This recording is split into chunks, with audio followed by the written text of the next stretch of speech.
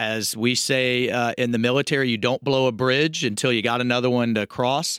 And we are in uncharted constitutional and I think very dangerous territory.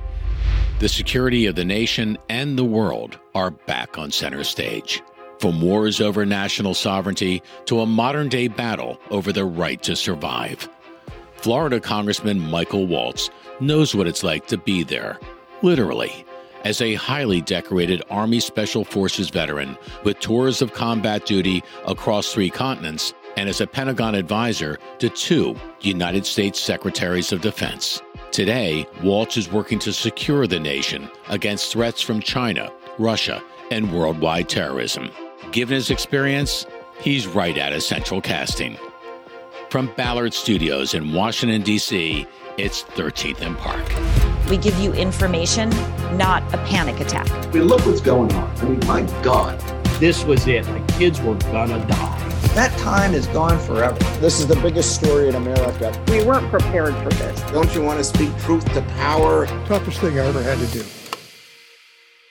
Well, Congressman, great to have you with us. I know it's been a busy week. There's been a few things on your plate this week. Not much going on in D.C. Not much going on. But I have to start here. Sure. So you were the first Green Beret elected to Congress. Thank you for your service. 4 Bronze Stars, 3 tours of duty across 3 continents. You marry this wonderful person who also is a Bronze Star recipient, worked in Homeland Security. She was also the State Department's hostage negotiator. So you're in trouble there. A husband rarely wins an argument. I absolutely never win. Well, see, that's where I'm going. Because I figured you were together on naming your youngest Army, which I think is great. ARMIE, by the way, right, for the audience. But when you're around the dinner table, so to speak, and you don't see eye to eye on something, if that, in fact, ever happens, who wins that argument? Oh, she is clearly outranks me at every level, and I salute and say, yes, honey, and move out. But I have to say, Go Army has a whole new meaning in our household. And, Army's got to eat, Army's got to nap, Army-size poop. As you roll into 50, having a 19-month-old they say it keeps you young. At 3 a.m, it doesn't feel that way sometimes. Well, the world is in turmoil right now because of what's going on in the Middle East with Israel, the horrible savage attack by Hamas, and now the expected response. You once wrote that it's easy to bomb a tank, but difficult to defeat an idea. Mm-hmm. That's kind of what's in play here. Yeah, and, I also have said repeatedly the terrorists didn't get Biden's memo that he decided the war on terror was over. Right. And this really, truly, in my heart of hearts, I believe, started with this disgraceful, despicable withdrawal from Afghanistan. It is fundamentally un-American to abandon fellow Americans, to leave them behind, and to leave behind allies that have fought and stood with us for the same values that flag stands for. But that's what we did. Our enemies around the world took notice. They smell weakness in this White House, and it should surprise no one that Russia, terrorism, China, Iran are all on the march right now. And I think a lot of folks, frankly, in the United States, we enjoy so many benefits and freedoms. Mm-hmm. It's easy to take them for granted. I hope this is a real wake-up call to what a world looks like without American leadership. America has to lead or bad things fill the void. Well, you had the unusual life story of being on both the policy side and the execution side of military policy. Yeah. How did you square the two lives? It was a fascinating experience. A lot of folks don't realize that both the Navy SEALs and Army Green Berets have reserve units. Jump, shoot, be ready to go on the weekends, but it means you got to have day jobs. Yeah. My day job just happened to be writing the strategy on the war on terror for Secretary Rumsfeld and Secretary Gates and eventually in the Bush White House. And in between, I had to be the only idiot in Washington that would write the strategy, brief it, get approved by the president, then we get mobilized to have to go implement it. You better make sure it's right because it was my rear end on the line. And then the fascinating part would be taking the uniform off, coming back into the White House and saying, hey, boss, the Pentagon's full of it. Let me tell you what's really going on out on the ground. But bringing that truth to power, right? Speaking that truth to power broke all kinds of China. But that's what we owe those men and women that are out on the wall. Well, you wrote that book, Warrior Diplomat, and in that book, you talk a lot about how mistakes were made. Yeah, mistakes between maybe well-intended policy that didn't work or policy that was good policy, but when brought into the stage of execution, that didn't work. That must have been frustrating enough. But then when you saw the withdrawal from Afghanistan, what I have to say is a disgraceful withdrawal.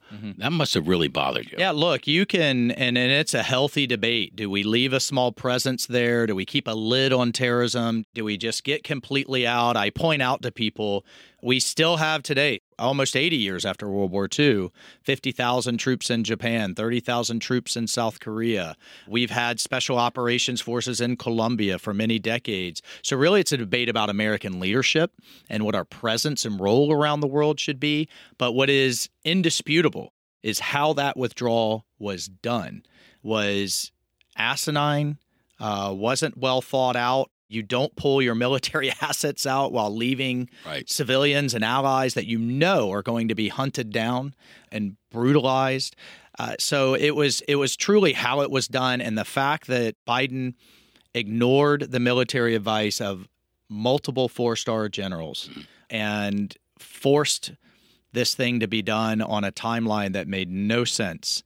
And we are where we are now, where we got the wrong people out. The people that we left behind are being hunted down as we speak. And the thing that pisses me off and should anger every American is Obama did this in Iraq in 2011, yanked us out with no plan.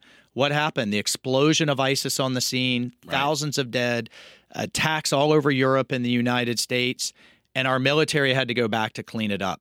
But going back into Afghanistan is going to be far worse because we don't have the bases, we don't have the government, we don't have local allies. And we've seen now with Hamas and the attack on Israel, back to your point about you can't bomb an idea, that this is a clash of ideologies. This is an epic clash of civilizations. Right. And it is going to take a very long war and both soft power and hard power to win this thing. And people ask me, what does victory look like? To me, victory looks like women marching in Tehran and in Gaza, and in really that our values, that the flag stands for, has won. And just final thing, because this is really getting under my skin. When you have a progressive left that fundamentally in its core believes America is not a force for good, that does not believe we are exceptional in this difficult, dangerous world. Yeah. That at our core we are racist, misogynist, and colonialist, versus not imperfect and needs to get better, but not a force for good, a force for bad. That's a huge, huge problem. Well, we're seeing everything play out in plain view. Yeah. So we saw the tragedy of the hospital, that Al-Ali hospital in Gaza that was bombed, and everyone was looking on in horror. The first thing that happened, of course, was the blame game, and the fingers first pointed at Israel. Then evidence is now surfaced that no, it was the Islamic Jihad. The Islamic Jihad is blaming both Hamas and Israel. Everyone's blaming everybody. But we're going to see this play out almost in real time, Congressman. That's a different kind of experience than I can tell you. I go back to the Vietnam era when it wasn't. You saw some clips at night, but it wasn't real time. This is happening as we see it. Today, President Biden was here in Israel, standing with its people in the face of tragedy, while across the Arab world, anger raged. Protests from the Mideast to Europe, some aimed at the U.S. over the deadly explosion at a Gaza hospital that Palestinian health authorities say killed hundreds and claim Israel is the culprit. President Biden, however, coming to Israel's defense, saying he was deeply saddened and outraged by the explosion before declaring it appears as though it was done by the other team, blaming the explosion on a failed rocket launch by terror group Islamic Jihad. Is that going to affect our appetite to do what we need as necessary to really belly up to the bar and get this to work the way it has to? Unfortunately, I fear it will. That's right out of the terrorist playbook. Yeah. I personally have been fired upon by terrorists from inside schools, inside mosques, inside hospitals. They want us to hit back. They win from their perspective either way. Either we hold back and don't hit them and keep eating it, so to speak, and taking casualties, or we do hit back, we call civilian casualties, they have their propaganda win. My point is, the act itself of firing from within a school is a war crime. Number one. Number two, this wasn't just a oops shoulder shrug from the media that just ran with this propaganda in the Gaza hospital explosion. This caused riots all over the Middle East. Our embassies were being stormed. There was blood in the streets. This isn't just we made a mistake correction on the back page. And my question to so many journalists has been, if this was Putin and the Russians alleging that Ukraine bombed a Russian hospital, you would have paused and gotten the fact. Right. You wouldn't have just taken that at face value. Right. But in this case, they automatically ran with it. And I think it's the media, the UN, the Europeans, and members of Congress showing their true colors and showing their baked-in biases. What's the right role for America here? I mean, as a world leader, not just in the Middle East, by the way. We have the Ukraine situation where it's all about national sovereignty and the Russians, without invitation, go in and invade. We have Iran still rattling the nuclear saber at us and the world, saying at any moment we might go. And then you have China. And China, I think, is our biggest adversary now because of their gathering economic and military strength. And you've been very outspoken about the China, we'll call it the China threat. You can see over the past 6 months, roughly, some of what we've dealt with when it comes to Chinese aggression. Of course, you remember the story of the Chinese spy balloon. Less than a month ago, Chinese fighters jets swerved very closely to an Air Force plane. A few days later, a warship nearly hit a U.S. destroyer in the Taiwan Strait. And then on June 10th, the administration confirms what we just said, that China is upgrading its spy facilities. Well, let me just answer your first question on what is our role here as it pertains to this conflict. Number one, to support Israel and support Israel for the long haul. And for those that are saying, are putting kind of support for Ukraine and Israel on the same plane, there is a whole series of statutes. It's in law for our support for Israel. It's in law. It's called Qualified Military Edge, QME, that we are required to make sure they have the edge over their adversaries.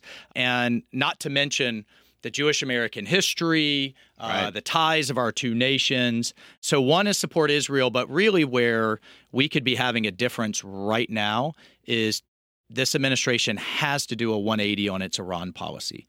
We are literally indirectly funding Iran's funding of terrorism in Israel. And it's not just the $6 billion for hostages. Which everyone likes to. That is absolutely fungible. I don't care how you want to spend it, but it really has been turning a blind eye the last 2 years on enforcing the oil sanctions that's allowed them to go from basically nothing by the end of the maximum pressure campaign to nearly $30 billion a year, not to mention IMF loans and all kinds of other access to cash that's flowing right through Tehran into these terrorist groups. So I think that is absolutely our role there for the long time, immediate support for Israel, but a shift in shutting off the coffers from Iran. What I watched under maximum pressure time and time again was Hezbollah, Hamas, the other militias all complaining they were out of money. They weren't getting the bags of cash from Tehran because Tehran was out of money.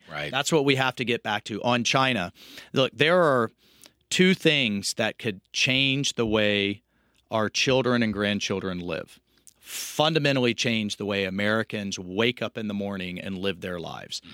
One is the progressive socialist garbage that's being taught in our school systems, and that is incrementally eating away at our freedoms and incrementally eating away at individual responsibility and how people work and live in this country. But the second one is Xi Jinping, is the leader of the Chinese Communist Party. He is openly talking about American democracy on the decline, replacing us as a world power, replacing it with their techno-surveillance state, socialism with Chinese characteristics. And the issue that I don't think people fully realize is they've developed a bigger Navy, a larger Space Force, nearly as good of an Air Force, the largest army in the world, and more importantly, they control supply chains that could shut our economy off tomorrow. They control pharmaceuticals, they control lithium and other rare minerals, and if they take Taiwan, 90% of the world's most advanced computer chips.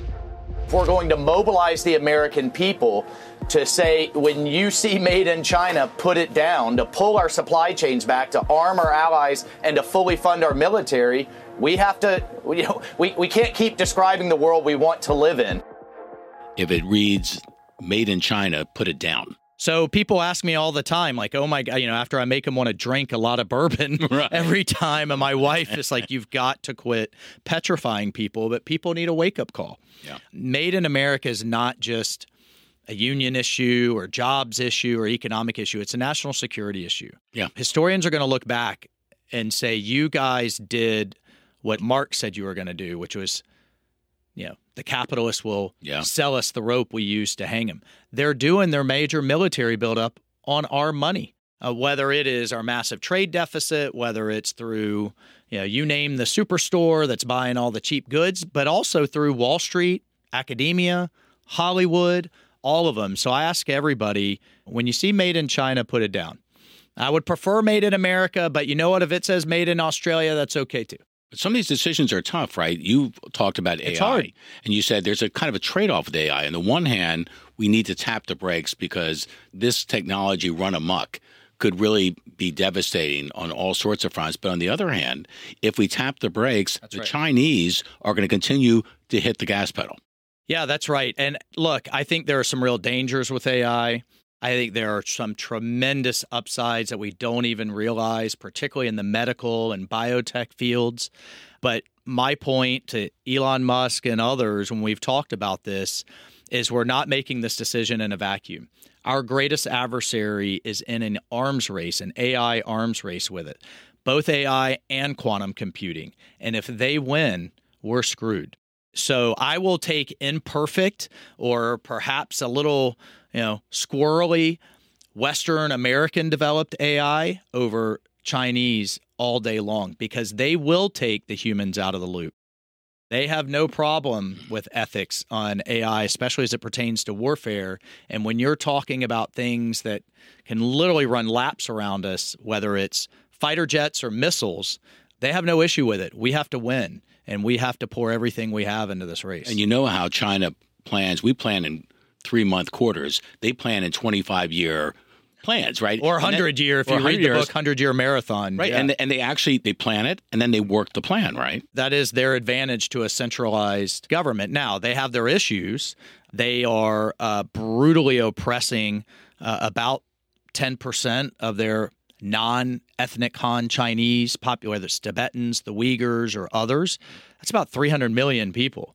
They are tearing down whole cities that they built and no one wants to move to. They have huge debt issues. They have a demographics and an aging problem issue from their one-child policy. The question is, though, will that cause Xi to slow down his aggression, or will he take a page right out of the dictator playbook and speed it up to distract his population from their issues? We have to be ready, and my job on Armed Services, Chairman of Military Readiness, is to keep pushing the Pentagon hard to make sure they are. Isn't this where your experience really comes into play? Yeah, it is. I don't think you're going to find many members that have worked inside the Pentagon, worked inside the White House, fought in combat, commanded at every level, and now are sitting at this seat. And look, I mean, I focus on all kinds of other issues, environmental issues, space issues, housing issues, and certainly education, which I think is the crux of all of it. But I also believe, as what I call a small government conservative, the number one job of the federal government is to protect our borders and keep us safe abroad. Almost everything else, I want to keep Washington out of it and push it down to great states like Florida that I think are proving to be a real model for how conservative governance can work, can thrive, and can be a place that everybody wants to move to. The last question, Congressman, it's the elephant in the room. So obviously Washington's been consumed with who is it going to be in the speaker's race. It looks like right now, still no determination. You were interviewed and gave your views on the need to project not weakness, but strength. Let's play that clip and then get your final comment. Right now, we have multiple aircraft carriers. We have special operations. We have a sacred obligation to those troops that are out on the line right now. We have our greatest ally in the Middle East that truly could get annihilated by some of the most brutal, evil people in the world. And my consistent point here is any differences we have in this room may seem big in the room, but in the context of China on the march, Russia on the march, terrorism on the march, because they smell weakness in Washington, those differences are infinitesimal. We need to get over it, get our heads out of our rear end, as we say in the Army, and get back to work, because we have a sacred obligation to them. What people see as confusion or chaos, could it actually possibly lead to a Congress that's committed even more to real reform, which is, I think, why you ran for office and so many other of your colleagues? Yeah, look, I mean, we went through a tough time in January with the Speaker's vote, but then we were talking about process and policy and, frankly, things that I think we needed to clean up from how Nancy Pelosi ran the House. And we ended up in a much better place, even though it was painful. Now my concern is we're talking about hurt feelings, old grudges, things that are surfacing from years ago. And I just don't think that is worthy of the moment. And this war, for me, changes things. This war takes things to a whole different level. And I'll keep saying, and there is no difference in any Republican in the room that even comes close to the differences we have with the progressive left. We are the only thing in Washington that can be a check on this administration, from border to energy to crime, but that will also push them on things like Iran and China. And so we just have to put this in perspective. I've told every one of my colleagues, I get it. He did this. I'm mad she did that. This isn't fair. We shouldn't be rewarding bad behavior. We have to get past it. But we also have to remember how we got here. And the 8 who did this, who set us down this course, clearly did not have a plan. As we say in the military, you don't blow a bridge until you got another one to cross. And we are in uncharted constitutional and I think very dangerous territory. In speakers' races in the past, you ran your race. You did it behind closed doors. You made your case, and whoever a majority of the majority agreed upon, everybody else got in line and got behind that conservative Republican. That's what has started completely falling apart. That's the only way back, in my view. I really appreciate you taking time out from the scrum. Yeah. Thank you again for your service, and go Army. Go Army, with an IE and with a Y. With both. All right. Nice to see you. Thanks for being with us. Remember to subscribe today and hit the bell so you never miss another episode of the show with that trademark opener from Washington, D.C. It's 13th and Park.